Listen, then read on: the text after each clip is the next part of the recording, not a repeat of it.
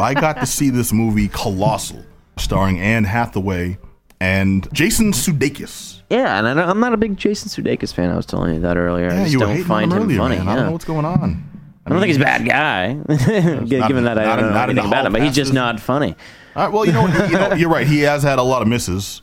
This was not one of them. It's a weird premise here where this woman, Anne Hathaway, is going through some issues, I think, right? And that's how it appears. And it basically manifests itself in this giant monster that's like taking over the city, but she controls it in a way with her emotions without realizing it. Well, no, you pretty much hit the nail on the head. There's a little more detail that goes in there. And all I'll say is I can break down the movie this way. A woman from New York, she's got a drinking problem. She parties a little too hard, and her boyfriend kicks her out. She goes back to her hometown just to crash in her folks' house. And at this point, you've seen this movie 1,000 times. You know what I mean? You think That's so? The story. She also has to deal with her problems and try to get her life together, which she makes honest attempts to do so. The problem is, at this same time, she's really, really distracted by continuous stories of a giant monster that's decimating Korea on a daily basis. And why this matters to her is because she's noticing some similarities between her own unique movements when she gets drunk and wanders through the park, stumbles through the park even, and the monster seemingly drunkenly stumbling through Korea. Yes. So she eventually discovers that when she, at a very specific time of day, is in the park, the monster manifests itself in South Korea. And that's it. So she waves, the monster waves and everything like that. So basically it becomes her. Sure. It's just a very peculiar thing. And this is... Been there. Who hasn't been there? Yeah, I know. Tons of times, of course. Yeah, mine is a giant slug. Yeah. So it just kind of like sloshes through there. And basically the universe telling me I'm fat. Just rolls, yeah. Yeah. No, it's one of those situations where you think there's going to be there's got to be a logical explanation, or maybe this is an allegory for, her own drunk demons that she has to work through. Yeah. Eventually this becomes a story of domestic violence. Really? Which you think would be sad and depressing, but the story out of nowhere. Yeah. Here's the dichotomy. It becomes a story of domestic violence / a giant kaiju Godzilla monster battle movie. See, that's what I was hoping for. I was like, if you got a giant monster, it's got to fight another giant monster somehow. So it does, but it's weird, man, because all this is basically a movie that the crux of this is a movie you would see on the Hallmark Channel.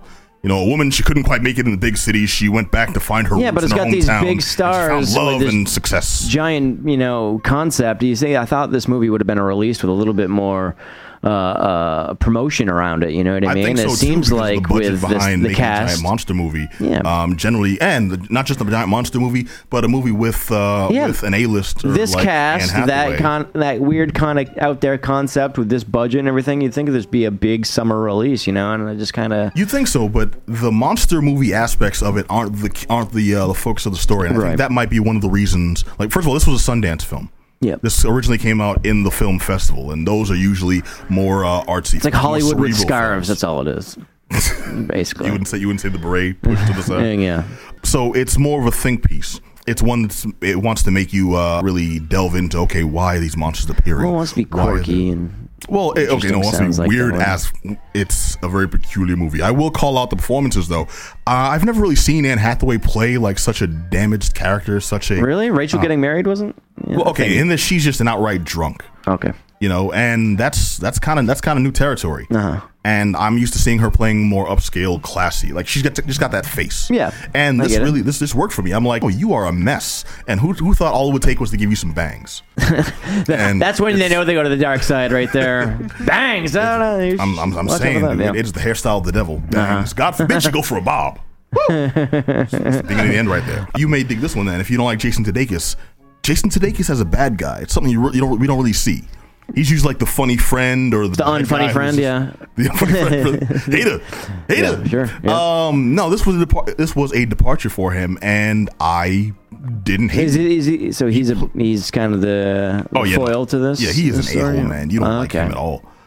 You eventually don't like him. Like, you see how his character changes, but this really did it for me. His performance really did it for me, and I didn't think he had that kind of range as an actor. Really? And maybe this isn't him stretching too far, because this wasn't like doing Pootie Tang and Schindler's List in the same year or something like that. Tang and Schindler's List. Yeah, they're right there, neck and neck with each other. Two ends of the spectrum. Yes. Sepatime to Hemitam. Exactly. Yeah. Hitler, my main Damien. Like, what? What I'm getting at is it's good to see people get out of their comfort zone and display a range of talent that you didn't necessarily think they had. Right. As for the movie itself, it plays on a couple of things that I didn't dig, but mostly because I don't dig those character types. Like Hathaway herself, this is a little too close to home maybe in some situations, because I dealt with people with extreme alcoholism and the things that they do, the behaviors they inflict on certain folks. And the fact that in this movie it's used as just a means to show how damaged she is. I'm like, real people struggle with that. Real people are affected by that. I myself have been affected by that.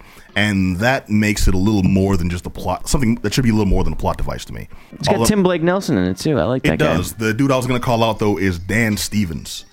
Yes. The name, it's the most generic name ever. And what was he in? Was he in The Guest? I will tell you, sir. He was in The Guest. I like that. He was most recently in Beauty and the Beast. Okay. As both the voice of Beast and the human Beast. And he's the star of Legion right now. Freaking guy is everywhere. And never heard of him like 3 months ago. He's all. But I remember him from The Guest, and I was like, "This guy's gonna be good." Like, I like that movie. I like that movie. I'll give him his chops, man. Yeah. This is a different role from the others he's done. So I mean, he's not a foreground character, so it's not worth delving too deeply into what he did. But dude, I will say the kaiju battles are a little less than impressive. So don't go in expecting Pacific Rim. Yeah, but do go I was in gonna say you're probably not getting that, right? Yeah, but do go in expecting a really cerebral, surprisingly, movie with Anne Hathaway going outside of the positive figure we've seen her as, and Jason Sudekis. If you don't like Jason Sudekis, you really won't like him in this sucker. But this is a dude actually trying. He's actually doing some acting in this. No. You know, it's not perfect, but dude, it is surprisingly better than I've come to expect from him. It's called Colossal. I don't know what else I can say about it. I recommend seeing it. I think that's it. Yes. It's a good wrap up.